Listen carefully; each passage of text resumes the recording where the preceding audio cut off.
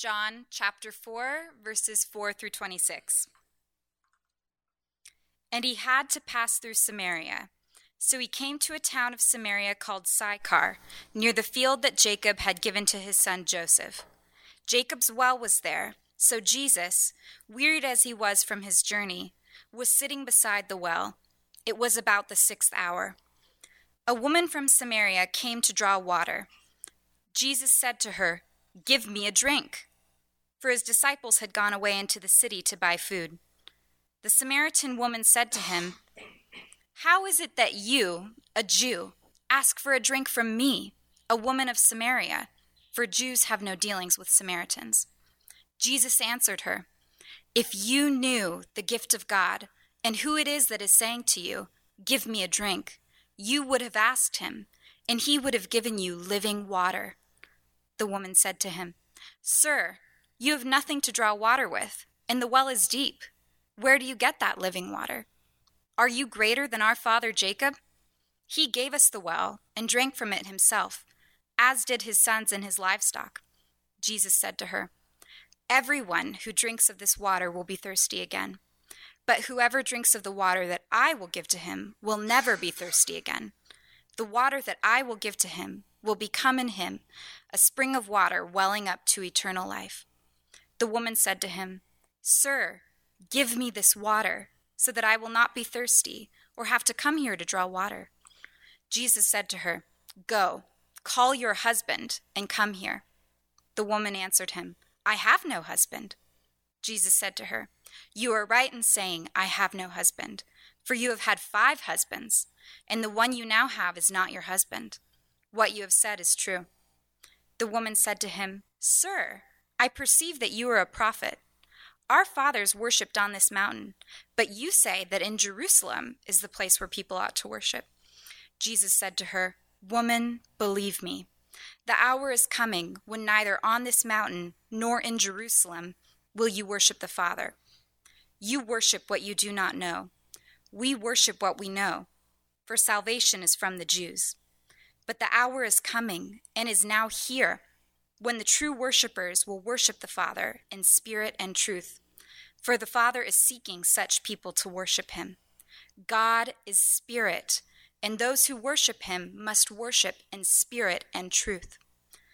The woman said to him, "I know that Messiah is coming, he who is called Christ. When he comes, he will tell us all things." Jesus said to her, "I who speak to you am he." You guys, good morning. Good morning. Welcome to King's Cross. Some of you are new with us this morning, so we want to give a special welcome to you guys. Thank you for joining us in worshiping Jesus together this morning. As you can tell, there's a lot of things that is just kind of new, and we've got some kinks just being part of a church plant, right? We got deadlifts coming in through this wall. In about T-3 minutes, we'll hear worship coming through from down the hall from Stone Creek. Man, this is an exciting time to be a part of this new and budding church family. And even though there's a lot of things that we're doing that's new to us, what we're doing here isn't new. Right? Christians have been meeting together on Sunday called the Lord's Day, which is what Christians have called Sundays throughout church history for thousands of years. Thousands of years they've been gathering together weekly to hear the Word of God, to enjoy community together, to hear the public reading of Scripture, which is what we just heard and experienced, right, through the Scripture reading. And so in many ways, we just have this great privilege really, of participating in God's great and sovereign work that he's been doing throughout centuries. And that's why we're gathered here this morning. And it's not because we want to make sure we dot our T's and cross our I's with all these religiously rote exercises, but because this is what we're praying for is worship in spirit and truth. Vibrant worship of the Lord Jesus Christ. And that's what's been happening for the last couple thousand of years. And that's what we get to take part in this morning. So when we sort of like soft launched this church on Easter Sunday, the following week we started this series on the book of Nehemiah, talking about like what God calls us to, about the mission that he calls his people to. We ended that 2 weeks ago. And then last week, we kind of did this standalone series, or really standalone sermon, I should say, on community. What is community? What does relationships look like in the church when it's shaped by the gospel, shaped by Jesus? And this morning, we're going to talk about one of our other foundational central beliefs as a church family, and that's that the gospel renews our lives. The gospel renews. It changes, it transforms our lives, not just what we do on the outside, but it transforms us from the inside out. See, the gospel is not just about things that we should think, or it's not just even about things that we should do, but it's about the head, the heart, and the hands. You see, one of our most foundational and central beliefs here at King's Cross is really that the gospel changes all of the Christian's life. It isn't just what gets you into the kingdom of God. It's the actual foundation of the kingdom of God. See, the gospel is not just the bare minimum of what you need to believe at the point, that you're converted. That's what a lot of us who are followers of Jesus treat the gospel as, right? Okay, the gospel is good news. It's good news that I need to believe to be part of the kingdom, to be converted. But it's more than what the bare minimum of what we need to believe. It's actually what marks the converted Christian life, like every moment after. The gospel constantly shapes, constantly transforms, constantly renews us from the inside out. It renews all of life. Wholly, radically, it comes into your life to change, to alter, to transform your entire life. And see, that's what it means to be a follower of Jesus. Being a follower of Jesus doesn't mean you filled out the Connect card at some point. Doesn't mean that you walked down the aisle, got on your knees, committed yourself to the Lord. It doesn't mean that you prayed some prayer to invite Jesus into your heart at some point. That's not what it means to be a follower of Jesus. It's not this one point in time, I prayed this prayer, I was converted at this moment, I was convicted of my sin, and now I do churchy stuff, right? That's not what it means to be a follower of Jesus. It means that you follow him, right? Like, go figure. Being a follower of Jesus means that you follow him. It's this amazing life, this supernatural life, a miraculous life, a life that's different, a life that's changed. It's this amazing renewed life that you don't get because you worked for it or because you do the right things, but because it's a gift. You receive it. It changes you.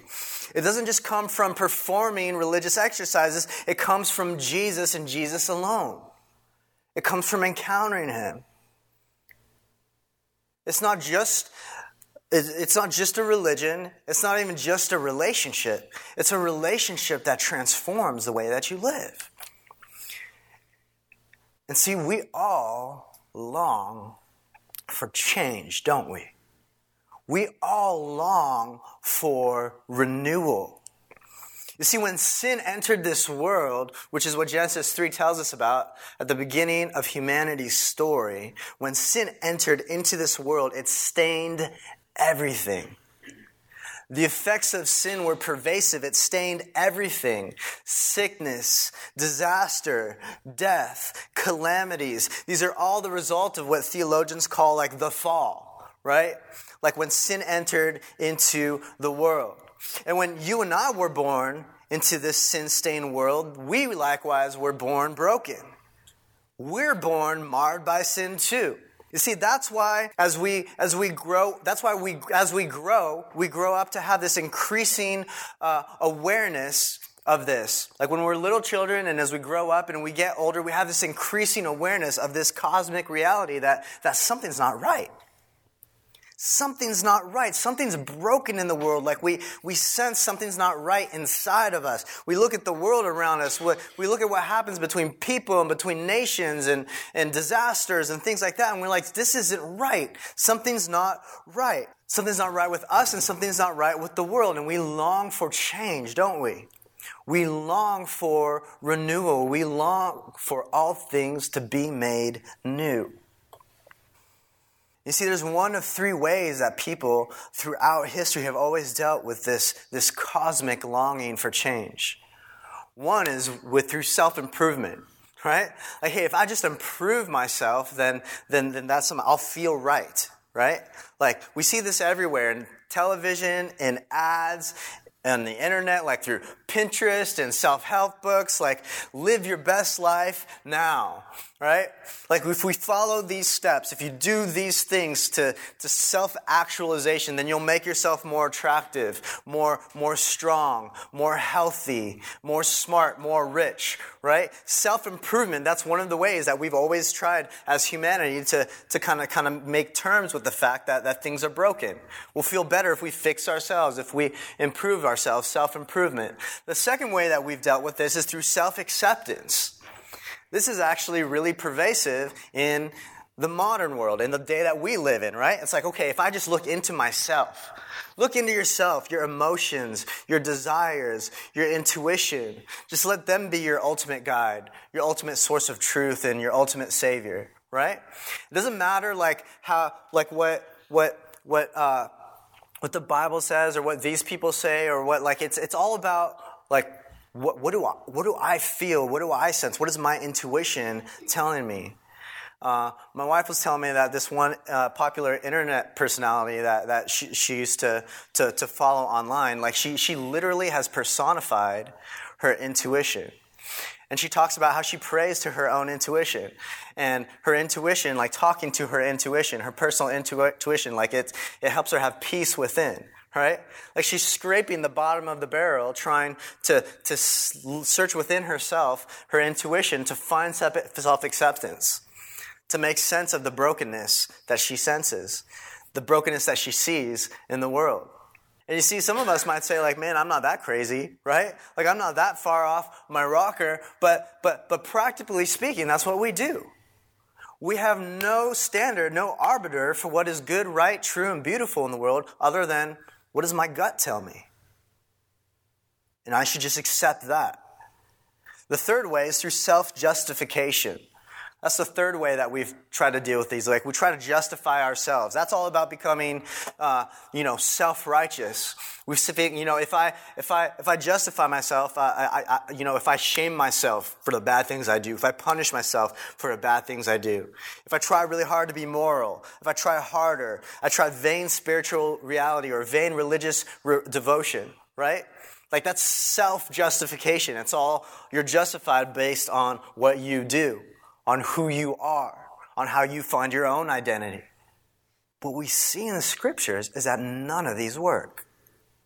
All of these will leave us wanting.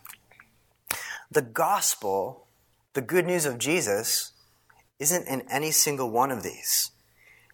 It transcends that. See, Jesus provides a better way, a truer way that transcends our best efforts, our most sincere emotions, even transcends our religious devotion. The gospel alone has the power to transform us, to renew us. And see, that is so foundational for us to get as a church family, because it's really easy for us to gather here as a new church to say, like, okay, cool, I'm here because I believe the gospel, but now we're going to move on to other churchy stuff. Right? And then my Christianity all has to do about this stuff I do over here. When we look at the scriptures and we look at the encounter that Jesus has in John 4 with the woman at the well, what we see is like the Christian life is actually tethered to. It's grounded on. It's always attached to the good news of the gospel. Constant renewal through a vibrant relationship of worshiping Jesus in spirit and in truth. It changes us into who God created us to be. That's what the gospel does. You see, our passage this morning in John 4 is going to walk us through how this works, how gospel renewal works, how the gospel renews us. And so first, we're going to look at three things. First, the scope of gospel renewal. Secondly, the satisfaction of gospel renewal. And thirdly, the strength for gospel renewal. Let's look at that first one, the scope of gospel renewal. Now, we're going to read the few verses again in just a few seconds and then talk about like what's so crazy in these verses. So we're told that Jesus on his journey, he decided to take a detour through this region called Samaria. right? And then look at verse 5, it says, so he came, speaking of Jesus, Jesus came to a town of Samaria called Sychar, near the field that Jacob had given to his son Joseph. Jacob's well was there. And so Jesus, wearied as he was from his journey, was sitting beside the well. It was about the 6th hour, which is about 12 noon, in the way we tell time. And verse 7 says, a woman from Samaria came to draw water. We'll stop right there. So we need some background onto what's happening here, right? Like, what is Samaria? What's the significance of this well and the fact that it's noon, right? Like, you see, in Jesus' day, the upper part of the region in the area up in the north, that was controlled by the Jews of the day. The upper region was controlled by the Jews. The lower part was also controlled by the Jews. And there was this region in the middle called Samaria that was controlled by the Samaritans. And so the Jews, they hated the Samaritans, and the feeling was mutual. They were hated back by the Samaritans too. In fact, they both claimed to have the true religion, and each had their own temple in each of their regions. The Jews were in Jerusalem, and the Samaritans had their own temple in their region. And so Jesus, who's a Jew, in case you didn't know, at the time, he's a Jew, he's a rabbi, he's a teacher of the Jews. He decides to go straight through Samaria rather than avoid it, which is what most other Jews would have done in his day. He was going through Samaria. And in the sweltering heat of the noonday sun, Jesus is sitting in the middle of this open desert area right by a well. And at that moment, this woman, who we'll soon read, has had her share of controversy, her share of men, right? She's had 5 different husbands, and the dude she's sleeping with right now isn't her 6th. And Jesus is striking up a conversation with her,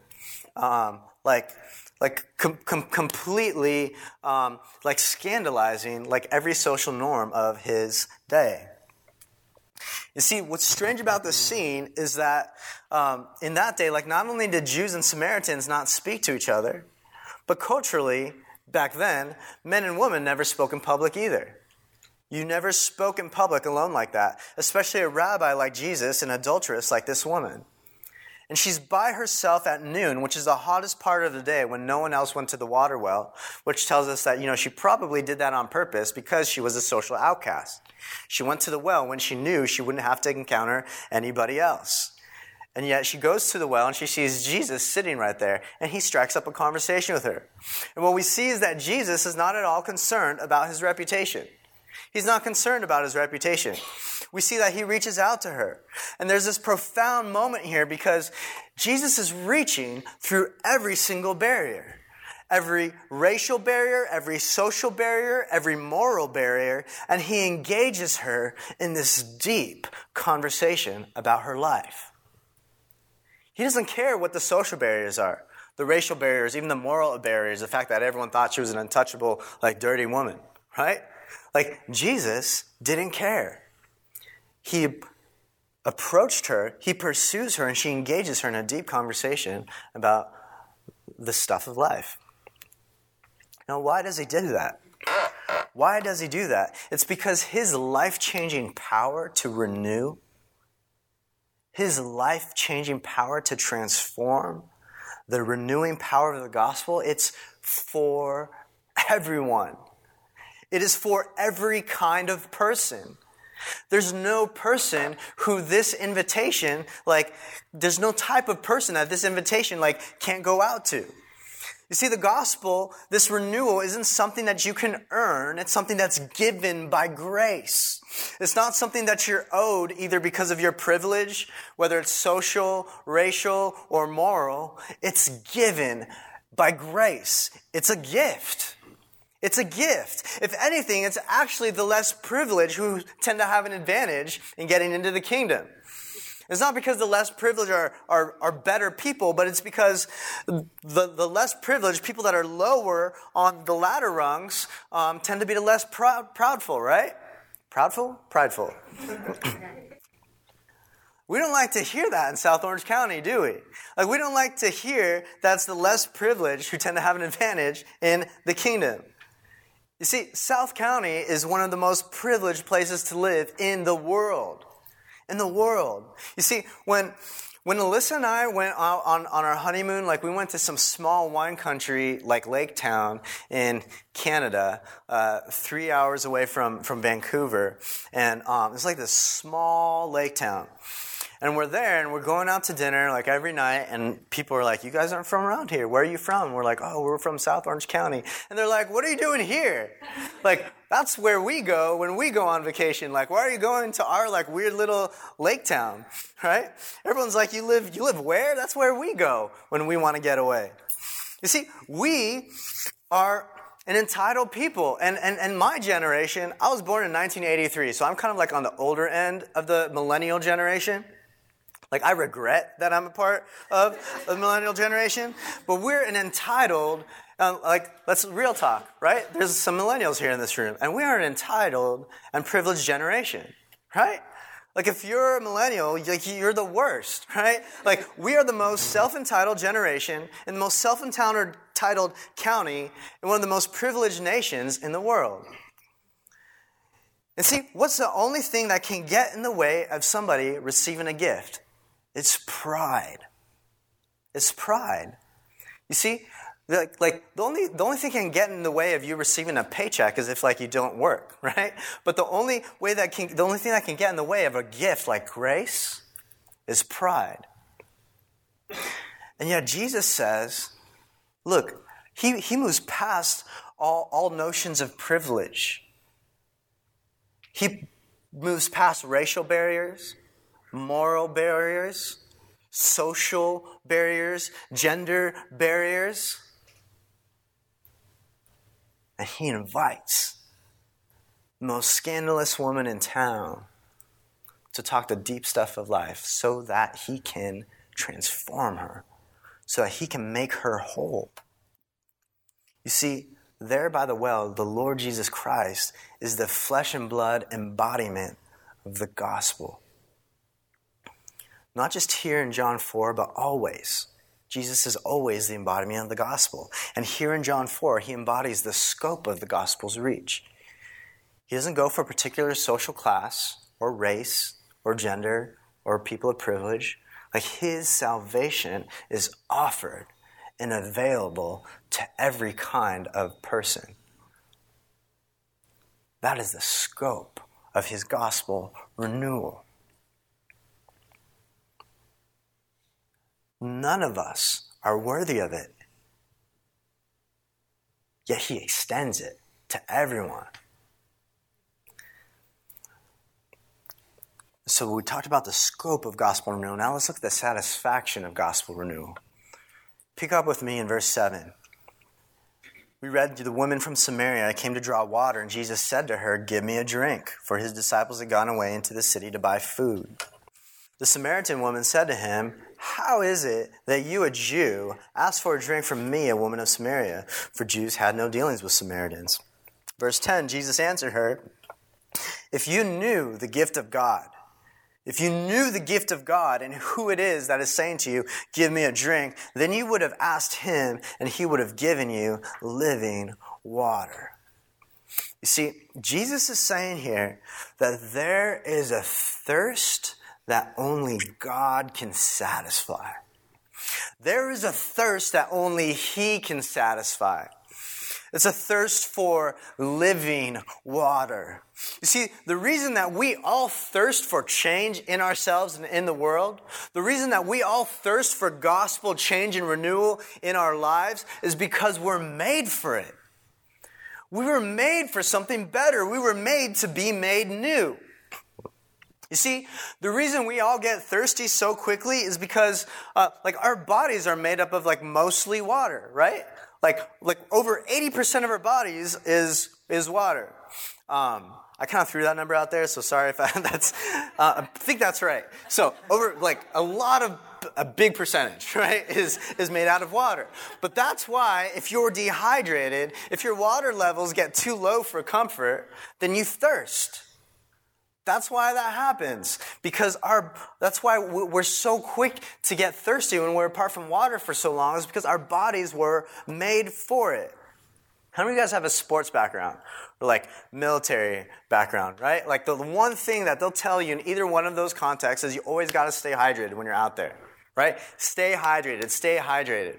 When I was in high school, I was in this thing called the Young Marines, right? Which is basically like this youth program, like Boy Scouts kind of, but it was like on steroids, right? Like it was like run by Marines.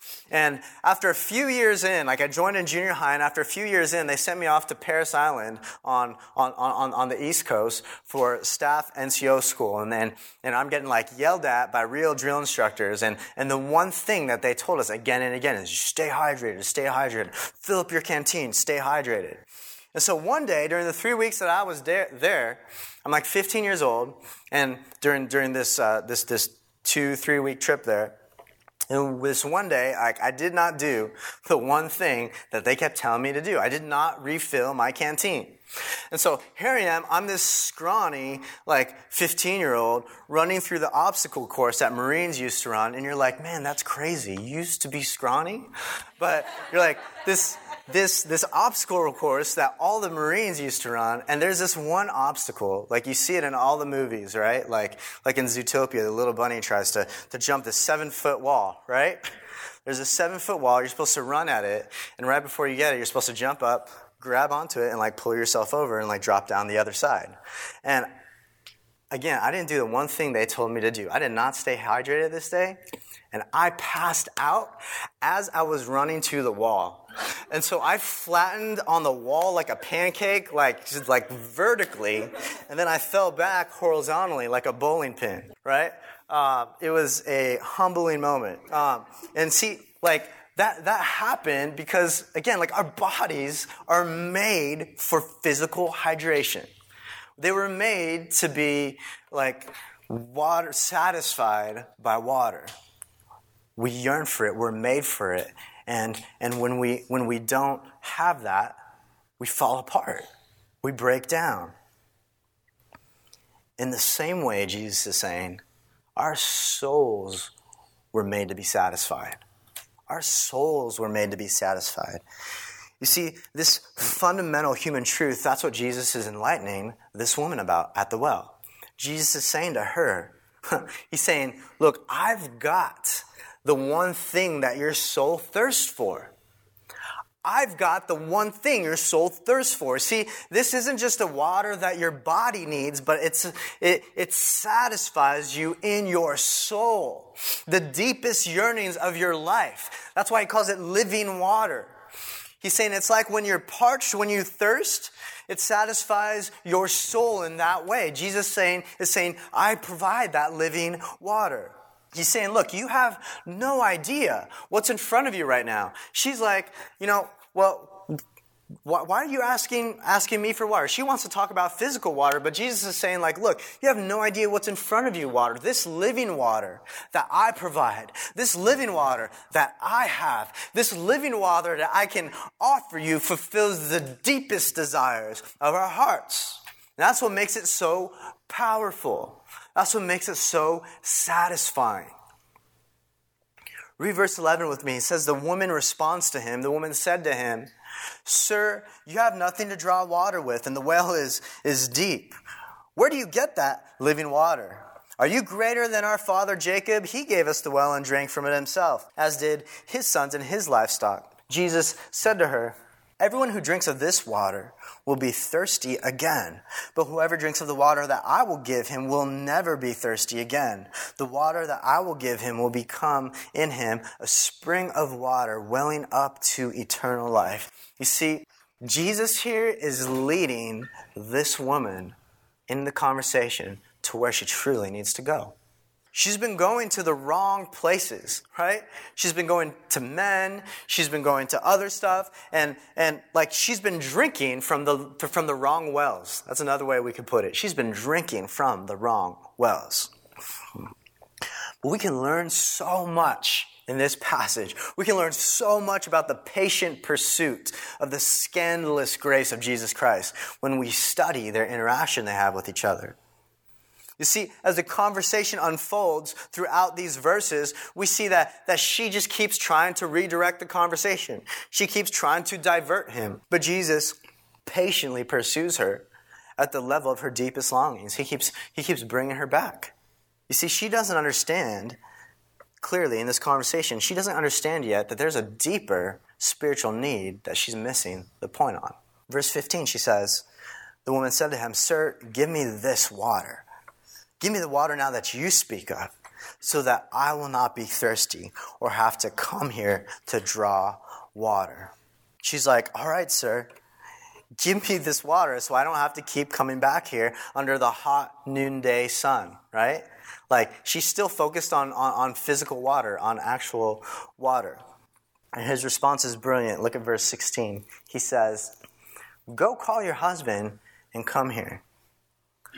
It's like, man, she doesn't even want to go there, right? Like, she doesn't want to go down that road. So look at what she says. Verse 17, the woman answered him, "I have no husband." Jesus said to her, "You are right in saying I have no husband, for you have had 5 husbands, and the one you now have is not your husband. What you have said is true." You see, in their culture and society, the only way that you could be a woman of her age and single is if you were a widow.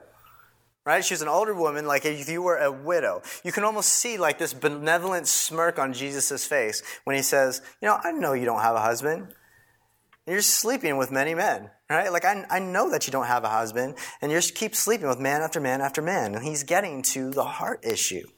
He's drilling down into her soul, past this outside veneer that she's fronting, right?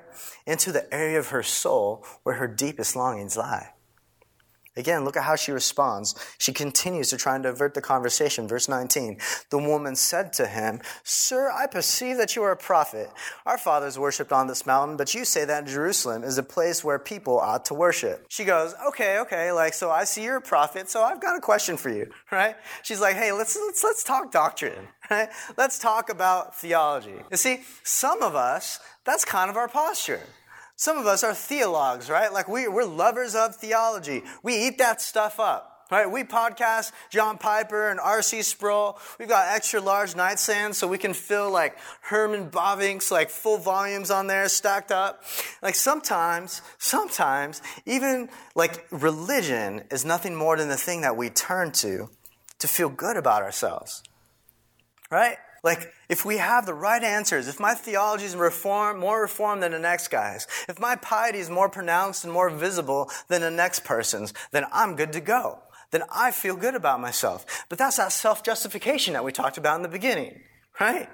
So look, there's nothing wrong with theology, right? Like, if you know me, like, I'm a theology guy too. I love theology. Theology is basically studying the things of God. Like, no thing and no person is more worthy of our study, more worthy of our consideration than the Lord God Almighty, right? So I'll always be like a theology nerd, right? Like, our theology is a means by which we can not just know about God, but know Him. You see, theology is a means to an end. It's not just knowing things about God, it's about knowing Him, to truly know Him. That's what Jesus is getting at. You see, there's nothing wrong with piety and religious devotion about, like, she's trying to talk to him about temples. Like, there's nothing wrong with religious devotion. I'm not anti-spiritual disciplines. I'm not anti-piety here, right? But spiritual disciplines are a means again. They're a means to point us to something greater. They're a means that God uses to grow us in grace, to mature us in faith, and to abide in Him truly. So I'm not anti-spiritual disciplines. We should have those in our lives. But they're not the point. You see, Jesus is drilling down to that area in her heart and her soul where her deepest needs and longings live. She keeps trying to divert the conversation. Oh, hey, like, let's talk about this. Oh, hey, let's talk about that water. Hey, let's talk about my thirst. Hey, let's talk about the temple. Let's talk theology, right? Jesus isn't anti any of those things. He's trying to dig down deep to the deepest longings and needs of her soul. She says, "Hey, prophet, let's talk about this temple issue." And Jesus responds and says, "Yeah, you know what? There is a temple, but I'm the one that you need. I'm the one that you need." Notice his patience here. See, the gospel isn't just a thing that introduces us to the Christian faith. It's patient. It grows us. It pursues us throughout our life of faith. right? It's this constant growth, just as Jesus is patiently walking with her. You see, Jesus drills deeper than just the mind. He drills deeper than our emotions. He drills deeper than our theology and piety. He drills into what our minds need to truly know, what our emotions and passions truly long for, what our theology points toward. He says, go get your husband and come back to me. Which sounds rude at first. It's like, dude, she asked you a question and you're talking about her husband, right? It looks like he's changing the subject, but what he's actually doing is he's bringing her back to the more important conversation. He's talking about soul satisfaction. She's trying to talk about her thirst, her physical satisfaction. And she's trying to talk about her religious knowledge. And he's trying to bring her back to soul satisfaction. He says, I'm here to give you what you're looking for.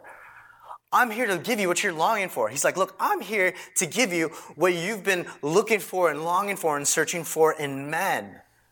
Something that cannot be found in any created thing, in any created person. If you try to find this soul satisfaction, this change, this renewal in your life that you're longing for, if you try to find this in money, in power, in sex, in relationships, in religion, like you will never be satisfied. You'll never be satisfied. What Jesus is getting at is that whoever drinks from these wells that they're standing by, will thirst again, he says. If you drink from this well on the ground, you'll thirst again. Not just physical thirst, but you're still walk and continue in your life emotionally thirsty and spiritually thirsty. You see, the thing that we worship, the thing that we long for her, it was men, right? For some of us, it's social status. For some of us, it's the things that we own, right? The stuff that we have. For some of us, it's our religious piety, what other people think about our unique perspective, right? What he says is that whatever it is that you worship, whatever it is that you're turning to justify yourself, that thing will eat you alive. That thing will eat you alive. It will leave you wanting. It will leave you thirsty. It will leave you yearning unless it's Jesus we're worshiping. Unless it's living water that we're drawing from. You see, no man could satisfy her. That's why she's had 6. If you drink from the well of power, from the well of status, from the well of money and riches, from the well of men, women, sexual pleasure, like, you will thirst again. You will thirst again. And that's why Jesus doubles down with her. He says, look, why do you have so many men?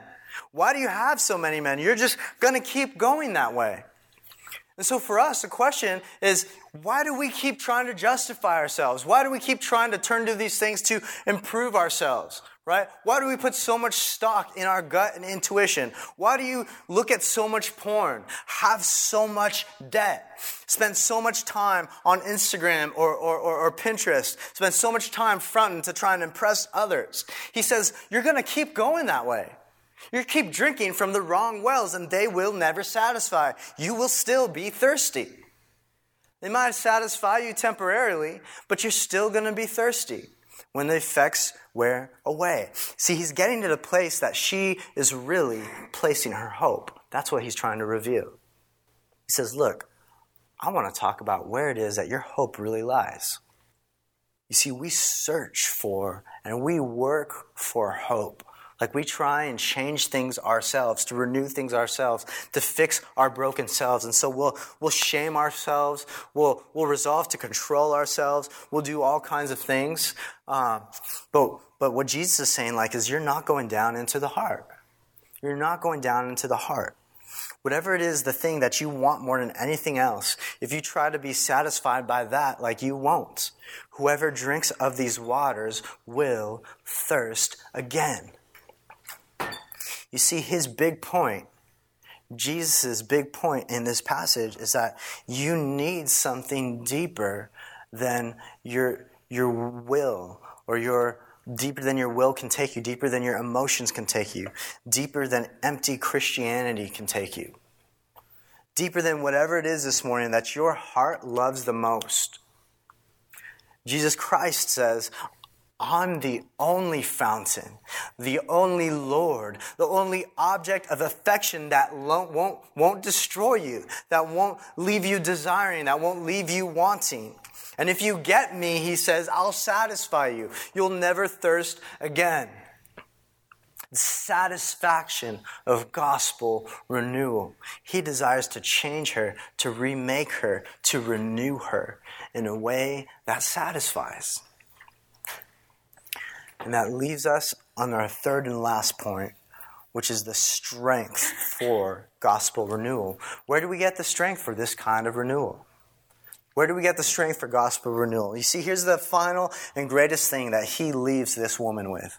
Again, she's trying to redirect the conversation and talk about temples, right? She's like, hey, look, which temple is it? You Jews have your temple in Jerusalem. We've got our temple over here. Which one is it?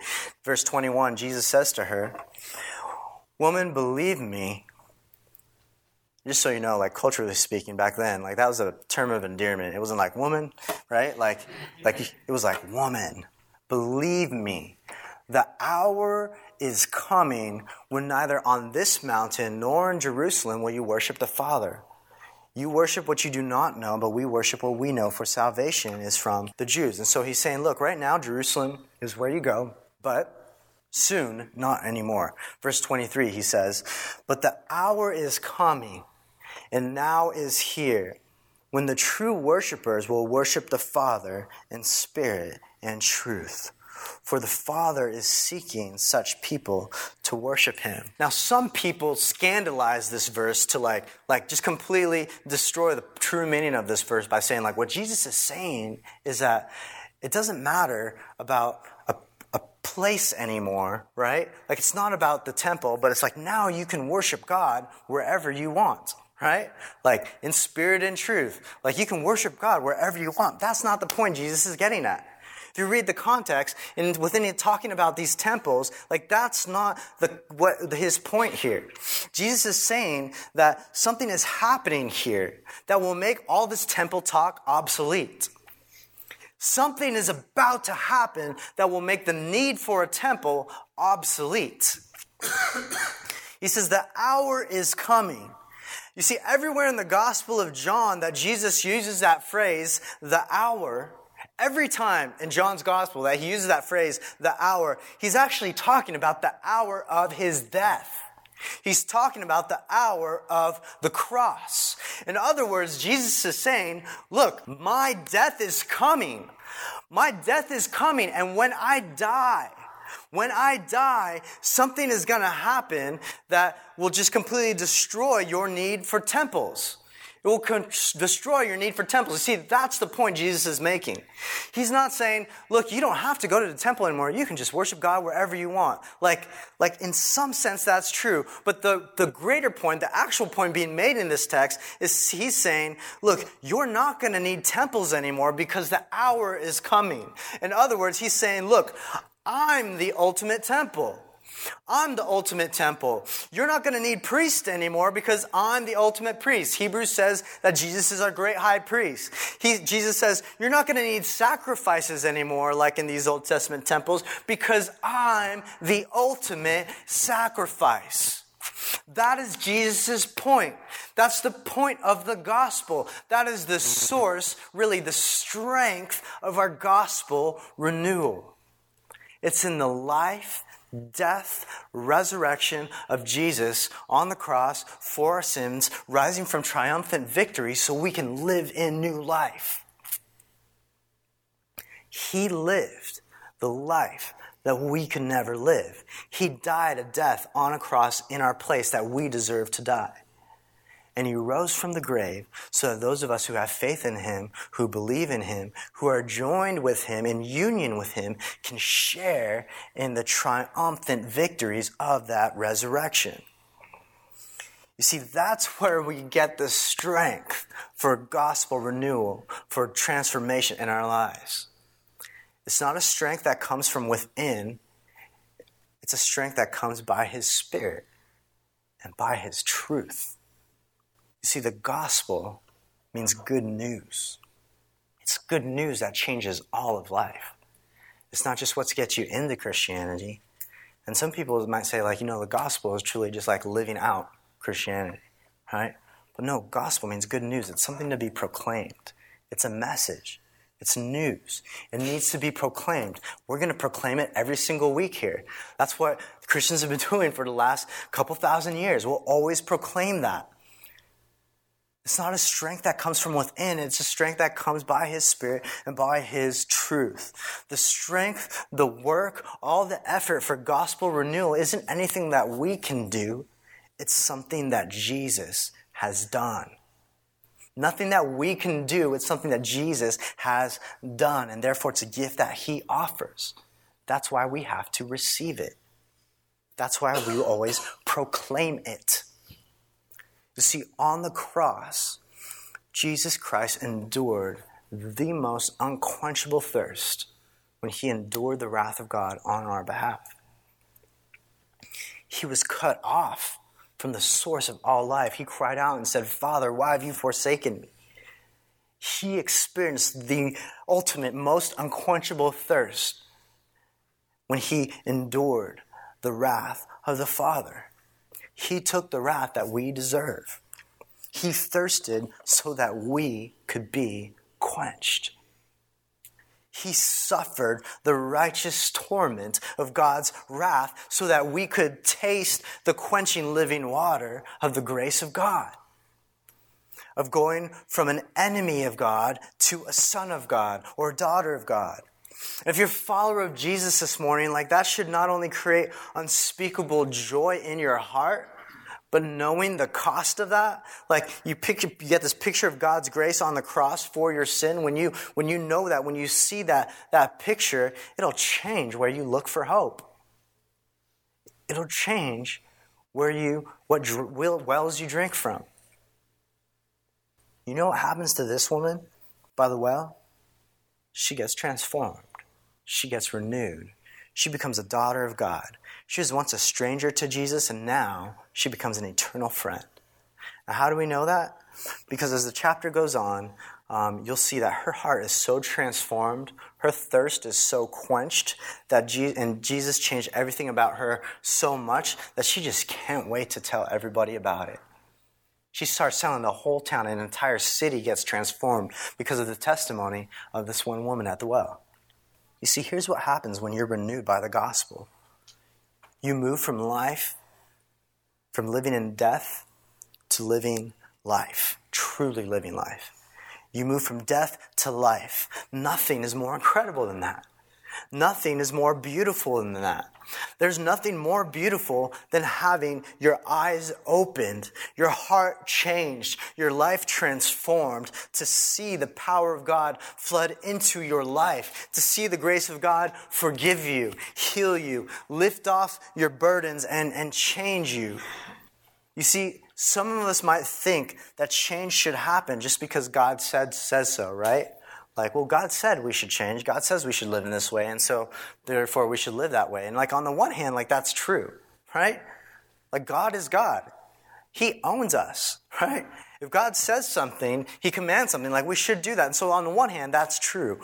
But when we read the scriptures, we actually see it's so much more beautiful than that. When God called Moses and said, "Hey, look, stop. I don't want you to live in captivity anymore. I want to deliver you. Here are the things that you need to do." When he said the same thing to Joshua in the Old Testament, right? He says, "Look, I'm going to lead you in battle. You're going to receive victory." He tells them to do these things, and it could be enough for him just to say, "Look, do these things. I'm your God, so you got to do them."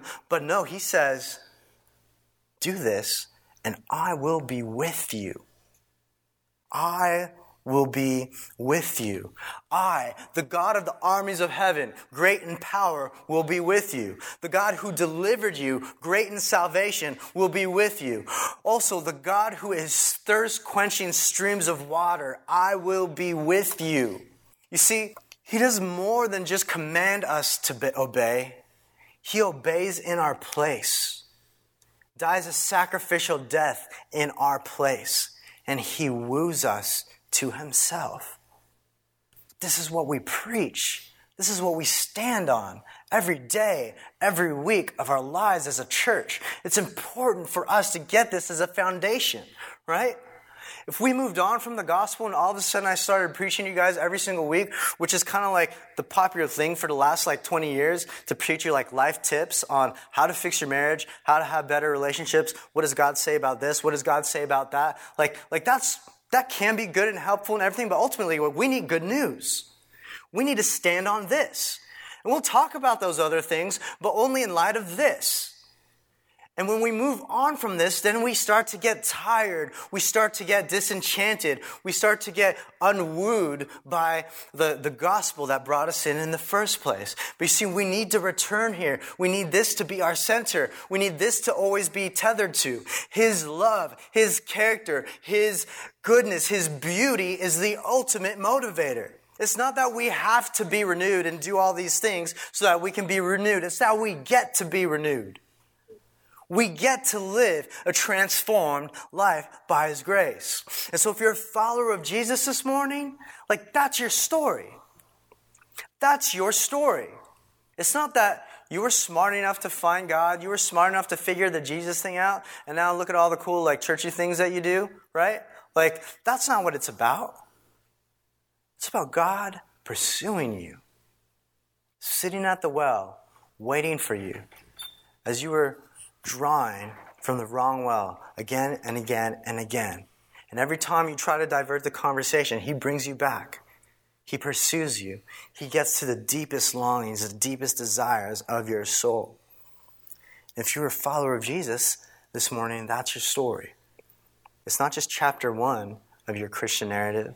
It's the header on top of every single page. We're saved by this gospel. We walk in this gospel. And now, just like the woman did, we'll tell the world about this gospel. Amen? Thank you for listening to the King's Cross Church podcast. If you would like to learn more about King's Cross Church or make a donation, please visit kx.church. Here at King's Cross, we believe that worship means more than just listening to a sermon, and we encourage listeners to be part of a local church gathering. For Sunday morning meeting time and location for King's Cross Church, please visit kx.church. Thanks again for listening.